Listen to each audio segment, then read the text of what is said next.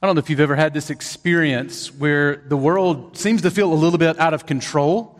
Now, I know that we always have to temper that when we say, as those who live in the first world, what the world feeling out of control is like. A little bit different than if you live in the third world. But I had an opportunity recently this past week to sit down with my son John and one of our interns who's actually from Rwanda. Now, if you aren't familiar with Rwanda, you'll remember that about 25 years ago, there was an attempted genocide there, where within about 100 days, 1 million people were killed, were slaughtered with machetes, not with guns. Very personal kind of death, a very horrible kind of experience. And this brother actually had friends and family, his own wife, who lived through this experience. And as the Hutus were slaughtering the Tutsis, his wife was just 3 at the time, and she remembers the day that she had to watch her family killed before her. Now, when you see that kind of rage and horror and sin and brokenness in the world, it is really easy for you to start to ask yourself, what is going on? This clearly is not the way the world is supposed to be. This world is clearly broken. It's not working in the way that it ought to. And there's something deep down in the human heart that screams out in rage, this is not right. And it's in those moments that you really, I believe, if you are truly human, begin to consider God in new and fresh ways. You begin to ask questions like, God, where are you in this? And how am I to understand this? How am I to understand you? Well, this morning we are coming to a text where we find David, the Messiah, God's Spirit-anointed, chosen king who is supposed to deliver his people out of evil, out of the powers of the enemies, and to make them victorious as God's people and image bearers of the character of God but before the whole earth. And yet here we find David, this great mighty warrior, on the run. He is running for his life. We're back in our David series where we see this ordinary man who becomes an extraordinary king. And we're in 1 Samuel 21 where David is running for his life. He is terrified. He is fearful. Now, David, you'll remember, he is God's great king. He is the one who killed Goliath with a slingshot. But the crowds in that moment began to sing about David's greatness. They began to sing, Saul has killed his thousands. That's the present king. But David, the Spirit-anointed king to be, he has killed his 10,000s. And as Saul heard this song, we found that it put David's life in danger. In chapters 18 and 20 that we've read so far, Jonathan, Saul's son, made 2 different covenants with David, one with David himself, and then we saw last week how he made a covenant with David's house forever. This is Saul's son, Jonathan, making covenants with the king that is to replace him. He has everything to lose, but he loves King David to be. Now, what's interesting, if you track the life of David, is that the last third of 1 Samuel, which talks about David's rise to the throne, has David on the run. A whole third of the book is really focusing on David's flight from Saul. He's the great king, the Spirit-anointed king, and yet for a third of this journey, he is running for his life. Just as commentator Robert Bergen notes, over the 9 chapters from chapter 21 that we're beginning today to 29, David looks like Israel wandering in the wilderness as he too flees the king who looks just like the kings of the nations. Saul looks like the Pharaoh. David looks like Israel running for his life. David is on the lam, running for his life in a world that looks absolutely chaotic. Maybe you can relate to that this morning. Maybe you feel like your life is chaotic. We got a number of people who are getting ready for weddings this morning.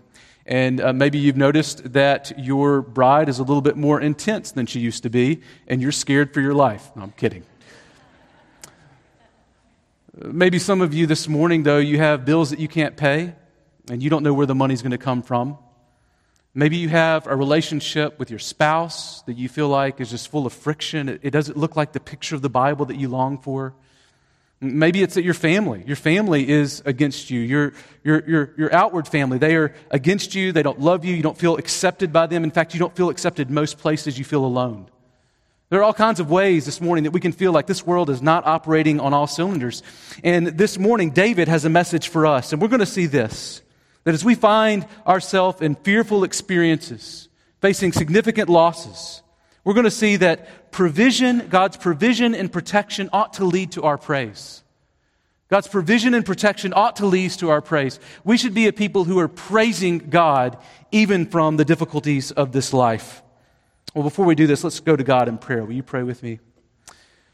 Father, this morning as we come before you, we know that your wars, Father, that they are not won with a spear or with a sword. No, Father, you win us, you win our hearts through the power of your Spirit. You are sovereign over us. And so this morning, Father, as we come before you, we come as children who are needy.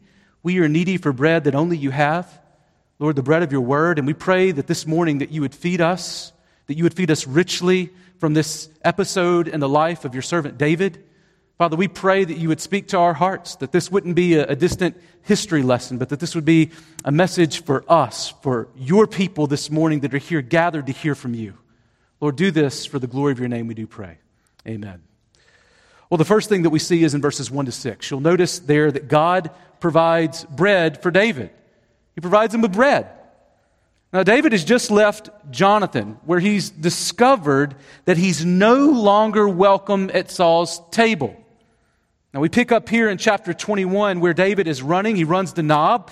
This is likely just northeast of Jerusalem. This is a city that we find in chapter 22 of 1 Samuel has become the city of priests. Now, as far as I can tell, it seems like this is a place where after in 1 Samuel 4, the Philistines have taken the tabernacle at Shiloh, destroyed it. You remember they took the ark, they returned it later. It seems like perhaps this is where they have removed or removed and relocated the sanctuary. Now others like McCarter have said that this was instead the most sacred shrine of Saul's kingdom, but it seems more likely to me, the way that the events are described, that this is the tabernacle where God's people meet with God. Now the priest, Ahimelech, that comes to meet David, comes out trembling with fear. He's fearful. You'll remember that it's not a good thing, it doesn't seem like, in Israelite custom to have a guy who's of importance show up alone. It's not a good sign. That happened with Samuel and the elders, and here it's with David coming. And so he asks him, well, why are you here? Why are you alone? Now catch what David says in chapter 21, verses 2 to 3. Here's his explanation. He says this, David said to Ahimelech, the priest, the king has charged me with a matter and said to me, let no one know anything of the matter about which I send you, and with which I have charged you. I have made an appointment with the young men for such and such a place. Now then, what do you have on hand? Give me 5 loaves of bread or whatever is here. Now, David tells Ahimelech that he is on a special mission, a kind of black ops sort of thing, where he has been sent by the king to do something so important, so top secret, that he can't even tell this priest. I mean, he could tell him, but it's the kind of thing where if I tell you, I got to kill you kind of thing. So Ahimelech says, that's good. I don't need to know anything else.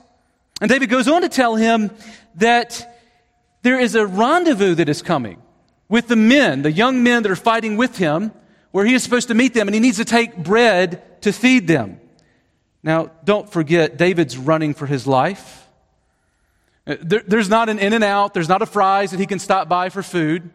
He is completely dependent on hospitality, and he goes here to the house of God. And he finds this priest, and he tells this priest that he needs bread, and he asks for 5 loaves or whatever he has. And then the priest responds in verses 4 to 6, and here's how he answers him. He says, and the priest answered David, I have no common bread on hand, but there is holy bread, and if the young men have kept themselves from women. And David answered the priest, truly women have been kept from us, as always when I go on an expedition. The vessels of the young men are holy even when it is an ordinary journey. How much more today will their vessels be holy? So the priest gave him holy bread, for there was no bread but the bread of the presence, which is removed from before the Lord to be replaced by hot bread on the day it is taken away. So David here comes to him asking for bread. And he says, I've got this bread. Now, you'll remember that each week on the Sabbath, the priest would change out the bread of the presence, which was placed in the holy place in the tabernacle. It was separated from the most holy place where God's presence abode most fully by this veil. And outside they had this bread that was laid out week after week. And the problem here with this bread is that Leviticus 24:9 says that usually it was only Aaron and his sons, the priests, who were supposed to eat the holy bread in the holy place. It was a holy meal. But when David asks for the bread, Ahimelech actually offers David this bread so long as he and his men are ritually clean, having refrained from sexual relations. That's including relationships with their wives. The laws of cleanliness didn't mean that one had sinned necessarily.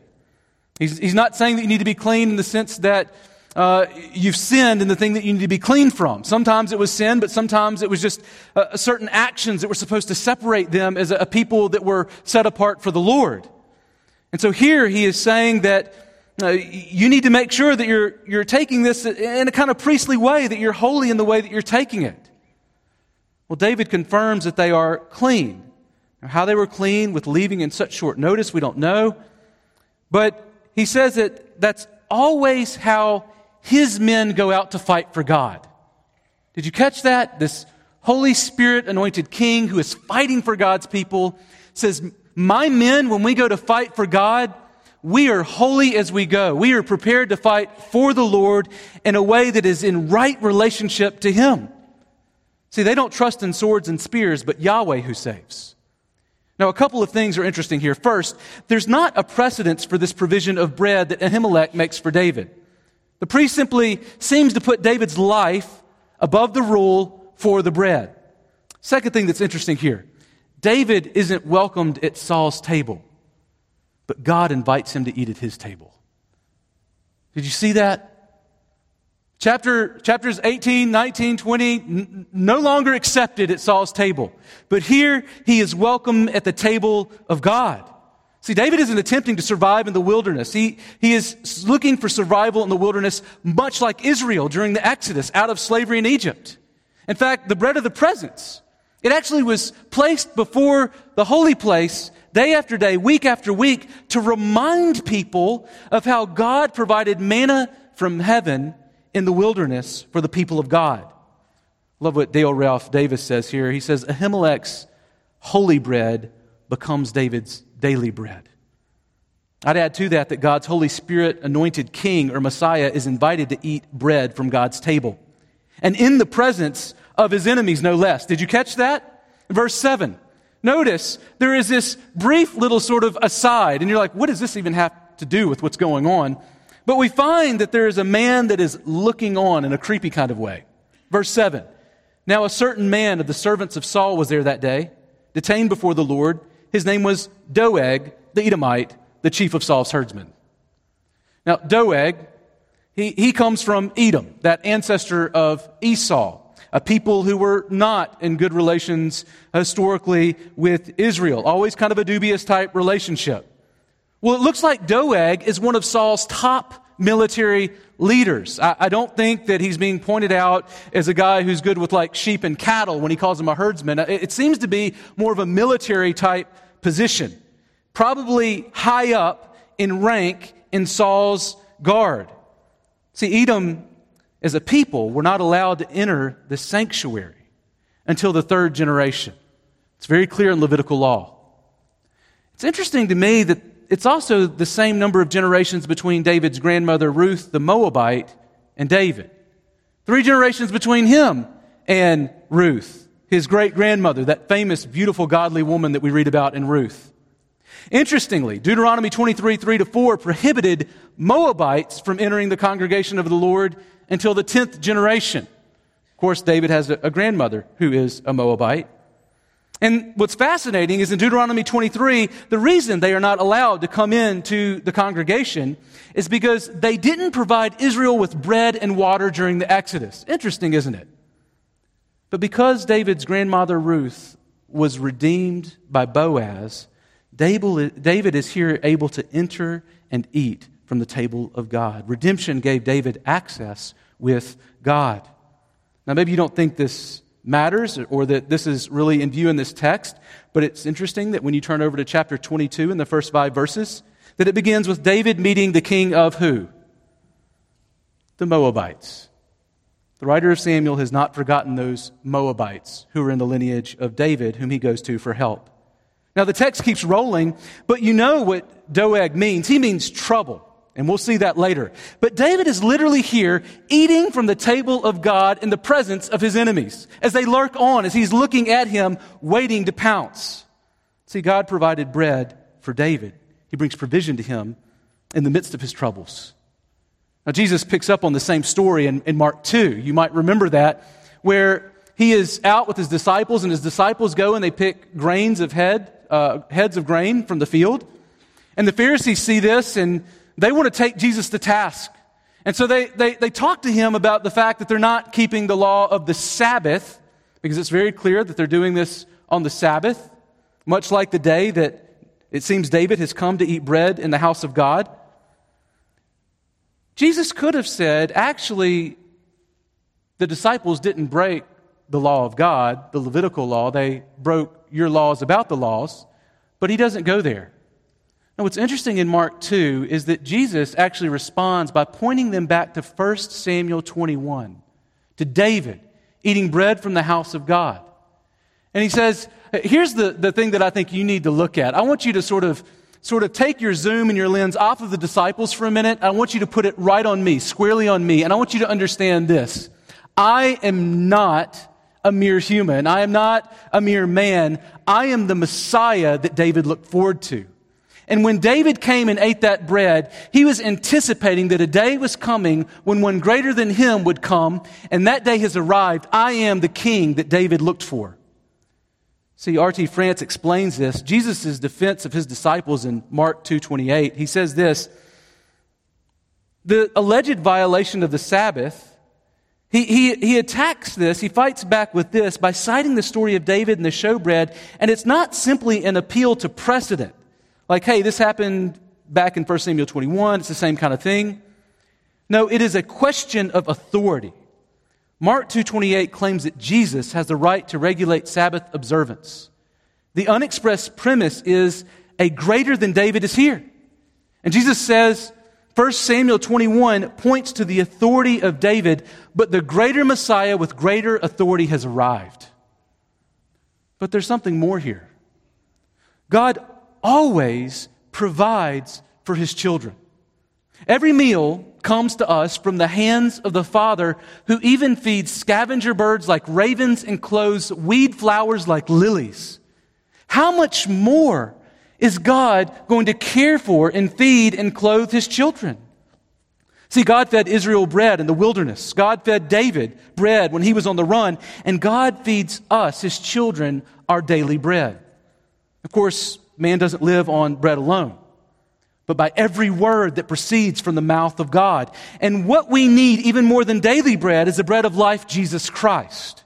See, Jesus is the greater David who came not to get bread for life, but to give bread to eternal life.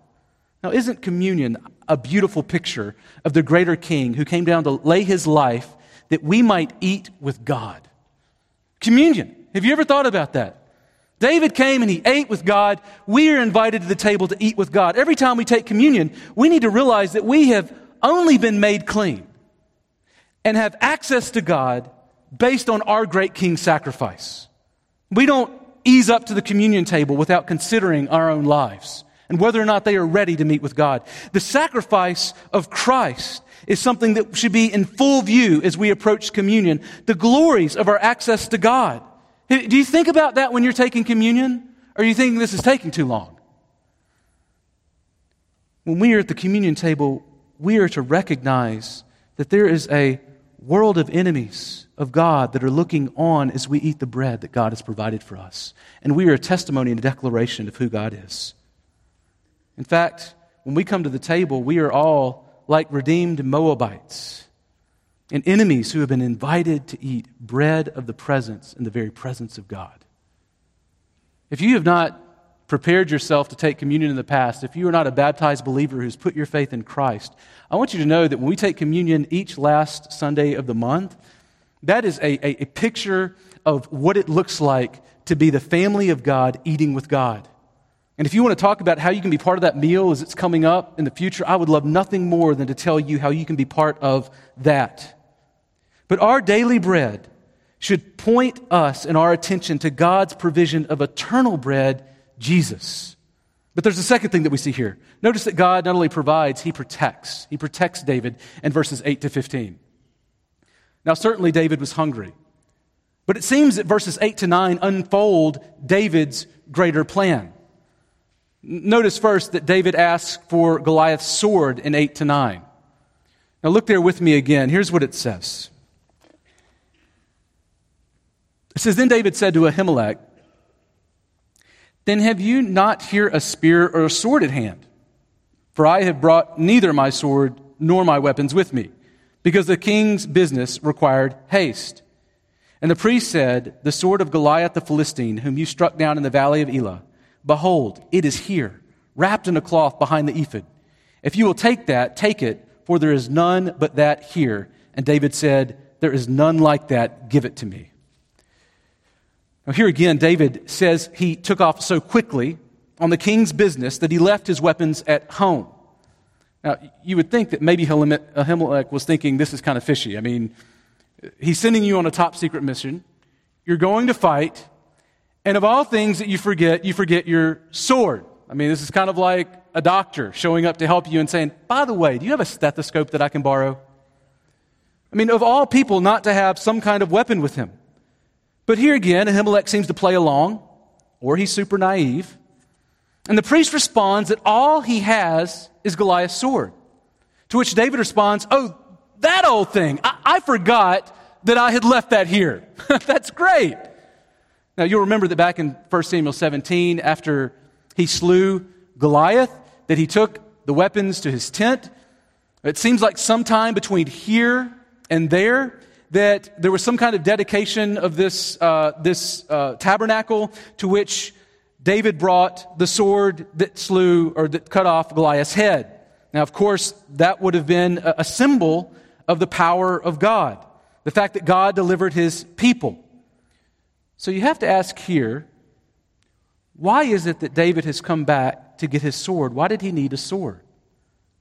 I mean, as we follow David all throughout, it's been a highlight that David has not needed a sword to fight or to win victories or to put confidence in. In fact, 1 Samuel 17:47, David is trash-talking Goliath. You remember that? He says, I'm going to kill you in the name of the Lord, that all this assembly might know that the Lord saves not with sword and spear. And now David's scared. So has David changed his fighting techniques? Or has he shifted his confidence from the Lord to his weapons? Well, no. Ironically, I believe this sword is a symbol. It symbolizes that reality, that the Lord saves not with sword and spear. Here's the sword to prove it. This is the sword of my enemy, the one that came against me, and yet I won with what? A stone, a rock. So if David thought he was in danger running from Saul to Nob, things were about to get more dangerous when he runs to the Philistines. Now talk about out of the frying pan and into the fire. David runs to Gath. And I don't think it's because he's bad at geography, but look what it says in verses 10 to 15. This is what he says. And David rose. He rose and fled that day from Saul and went to Achish, the king of Gath. And the servants of Achish said to him, Is not this David, the king of the land? Did they not sing to one another of him in dances? Saul has struck down his thousands and David his 10,000s? And David took these words to heart and was much afraid of Achish, the king of Gath.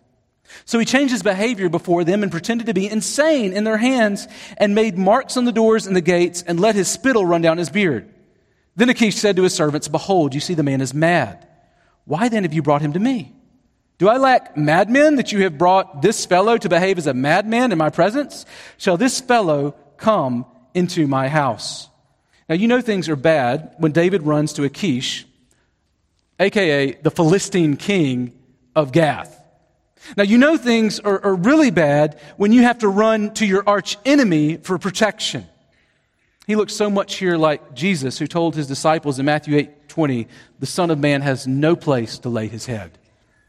See, Gath is David's last option. Gath was the hometown of Goliath, that Philistine that he slew with the sword that he just retrieved. And David doesn't expect them to remember him, but Achish, the king of Gath's servants, see him. They spot him early on and say, hey, this is the guy who they say is greater than King Saul. He is the one who actually fights for his people. Of course, these Philistines, I believe, spoke better than they knew. When they called out, is not this David the king of the land? They were speaking something more true than they realized. See, the women are singing, Saul killed his thousands, but David his 10,000s, and many of them were Philistines.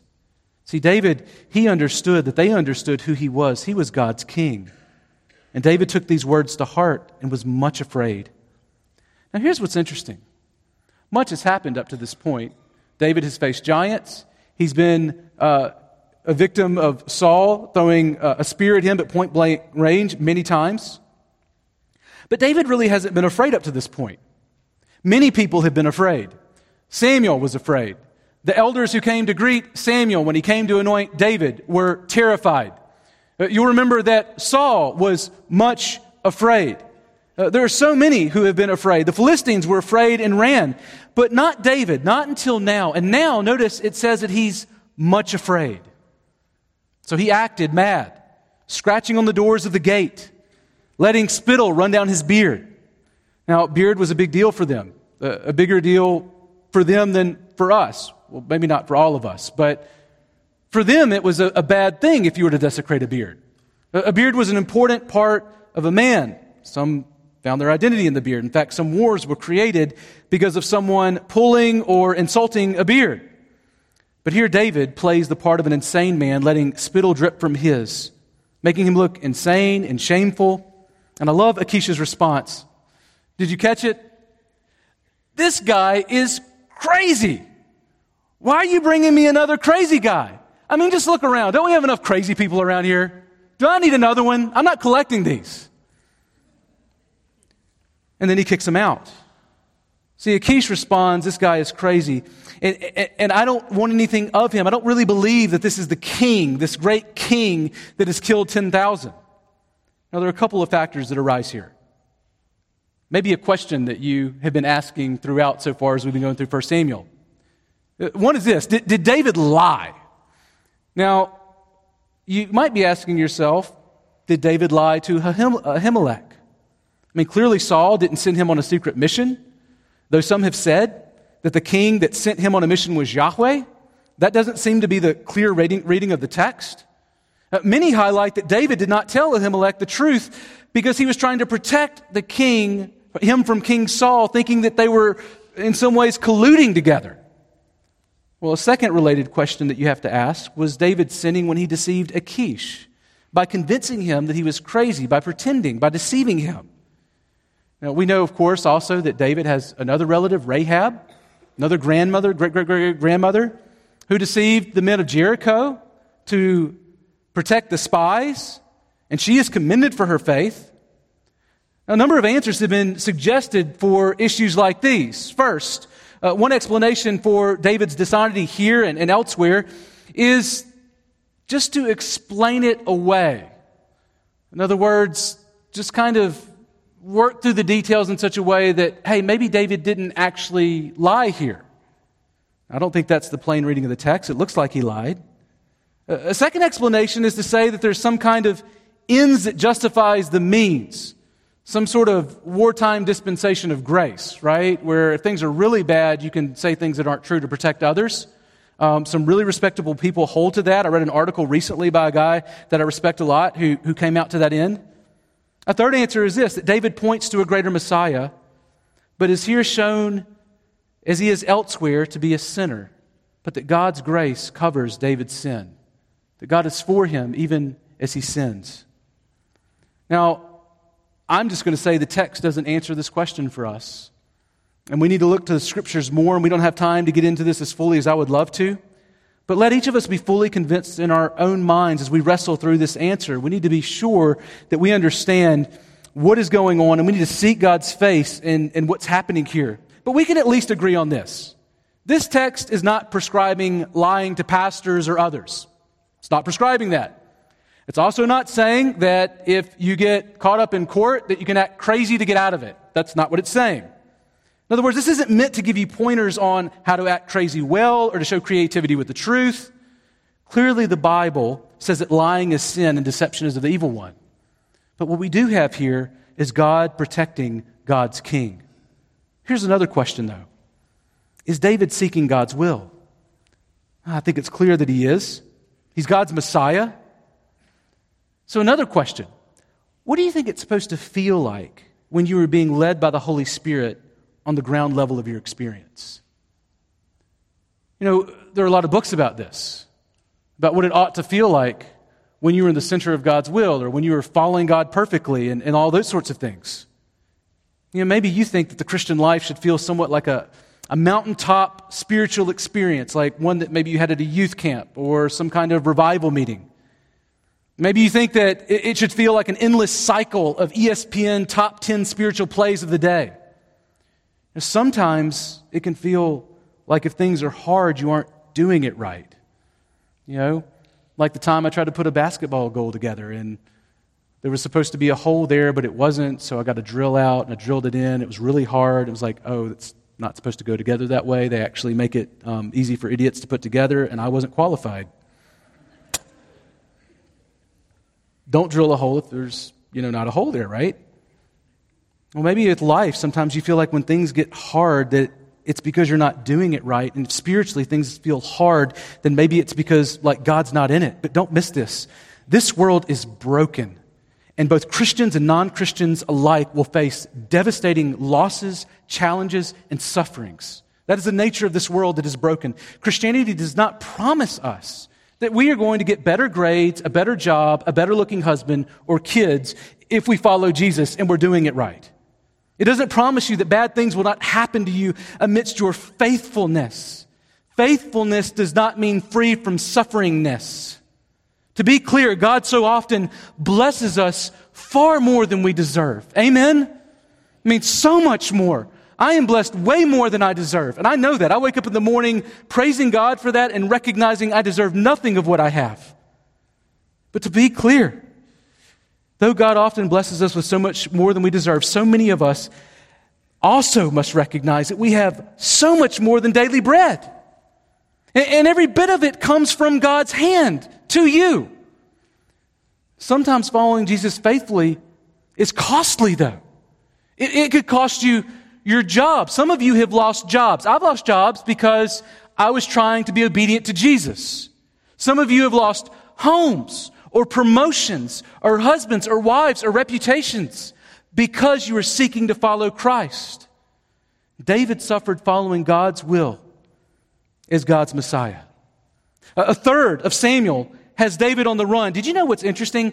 Did you know that a third of each of the Gospels roughly is committed to the last week of Jesus' life as he went to the cross to suffer and die for you and me? And Jesus calls all of his disciples to take up their cross and follow him. I think it's fascinating that he says that. I kind of wish that I could change that and say something like, if you really want to follow me, you can take up your couch and follow me, right? And maybe your big screen TV.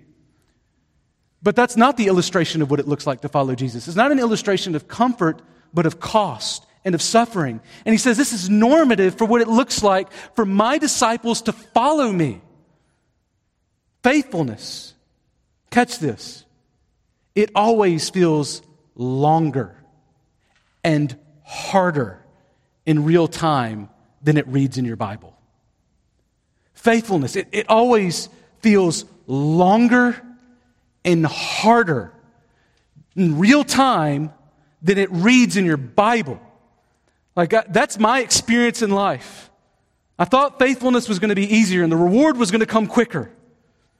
If you were looking in this moment for what it feels like to be faithful, oftentimes it is hard. But catch this, amidst the chaos of 1 Samuel 21, We have two beautiful psalms that have been left to us that give us a window into the soul, the very soul of David, as he's running crazy for his life. You're wondering, what is David thinking in these moments? As it seems like the world is crashing in on him, where is he putting his heart and his trust and his confidence? And it's actually pretty glorious. See, the third point is this. It's not even in 1 Samuel 21. It's a window into the soul of David as he's going through 1 Samuel 21, Psalms 56 and 34. We find God's protection and provision should lead to praise even when it looks like chaos all around us. God's protection and provision should lead to praise even when it looks like chaos all around us. Now, we actually have two Psalms that David wrote out of this experience, 1 Samuel 21. First is Psalm 56. It gives us an image of what David thought in the midst of being imprisoned in Gath when the Philistines seized him. Now, second is Psalm 36. This was written on the other side of the escape from Gath when he changed his behavior before Abimelech so that he drove him out and he went away. So one is in the midst of being imprisoned, the other is on the other side of being delivered. Now, you might think that David was thinking in these moments, as he is in this experience, and as he is coming out of being imprisoned in Psalm 36, you might be thinking that this is a psalm that talks about how clever he is. Man, I'm clever. What a great idea. I mean, God, you chose the right guy. I'm resourceful. Or maybe you're thinking, hey, I should get an award for an Academy-winning performance. That was great acting. But it's neither of those. No, what we find is something quite different. So catch what happens first in Psalm 56. You can turn there with me. Psalm 56. And you'll notice here that David's trust in God's promises leads to praise and prayer. Did you see that? Psalm 56.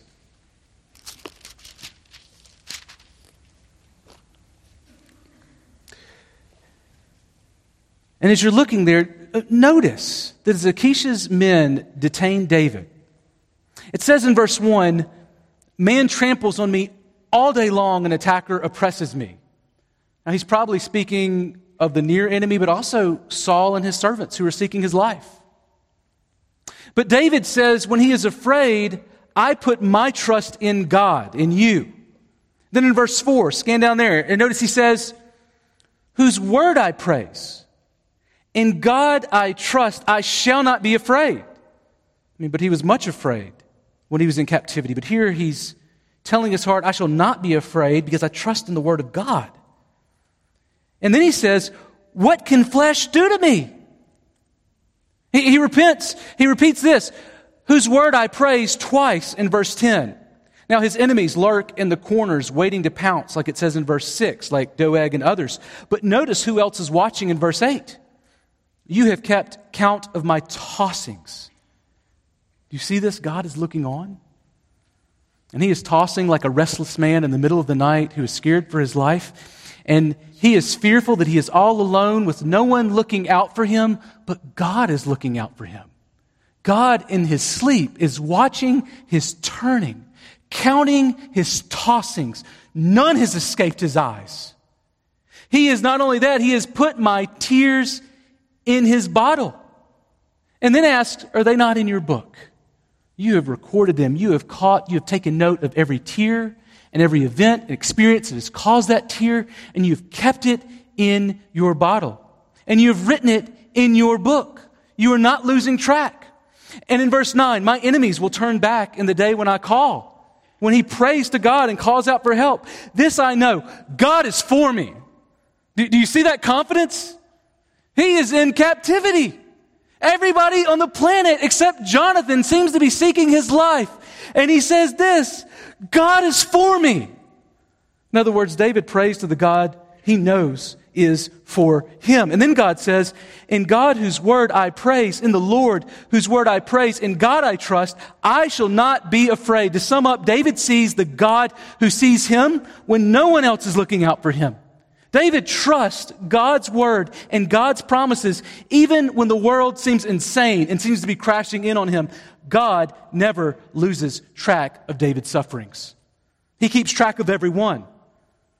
Speaking of Psalm 56:8, where it says that God collects your tears in his bottle, commentator Edmund Clowney writes this: "Our trials are never forgotten by the Lord. He keeps his tears in his bottle."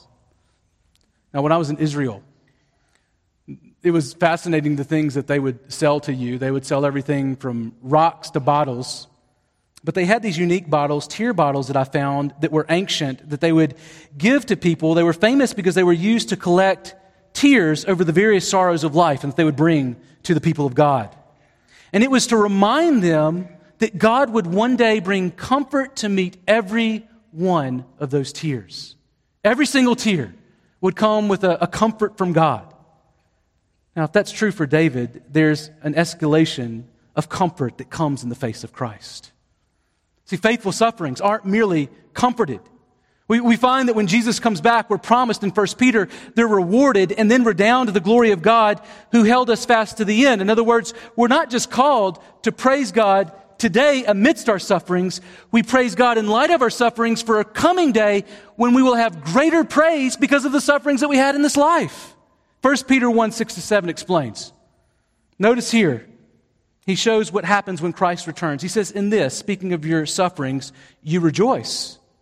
Though now, for a little while, if necessary, you have been grieved by various trials." Catch this, so that the purpose is that the genuineness of your faith, more precious than gold that perishes, though it is tested by fire, that this genuineness of faith may be found to result in praise and glory and honor at the revelation of Jesus Christ. Did you catch that? Every tear in that bottle, praise and glory and honor when Jesus Christ returns. Praise today amidst our sufferings, praise on the last day for our sufferings.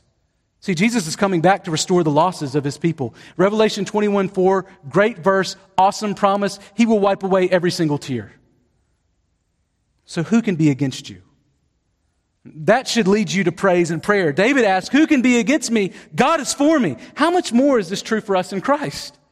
Doesn't Paul sound so much like David in Romans 8:31? If God is for us, who can be against us? See, David says, God is for me. Paul says the gospel means God is for you too. Do you see that? Because of who Christ is and because you are in Christ by faith, that means that God is for us too.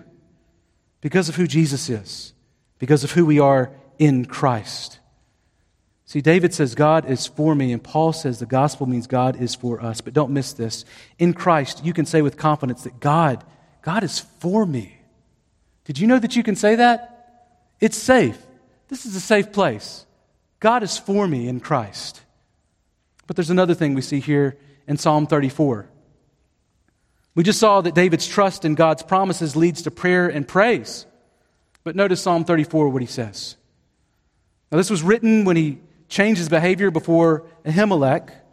Abimelech is Achish here, Abimelech. But notice what he says. When he was driven away, in Psalm 34, David is writing about this experience of escaping. And David praises God for hearing his prayer and delivering him in this psalm. And he invites all who can hear to join in on the celebration of the God who has delivered him. When in verse 4 he says this, he says that God delivered me from all my fears.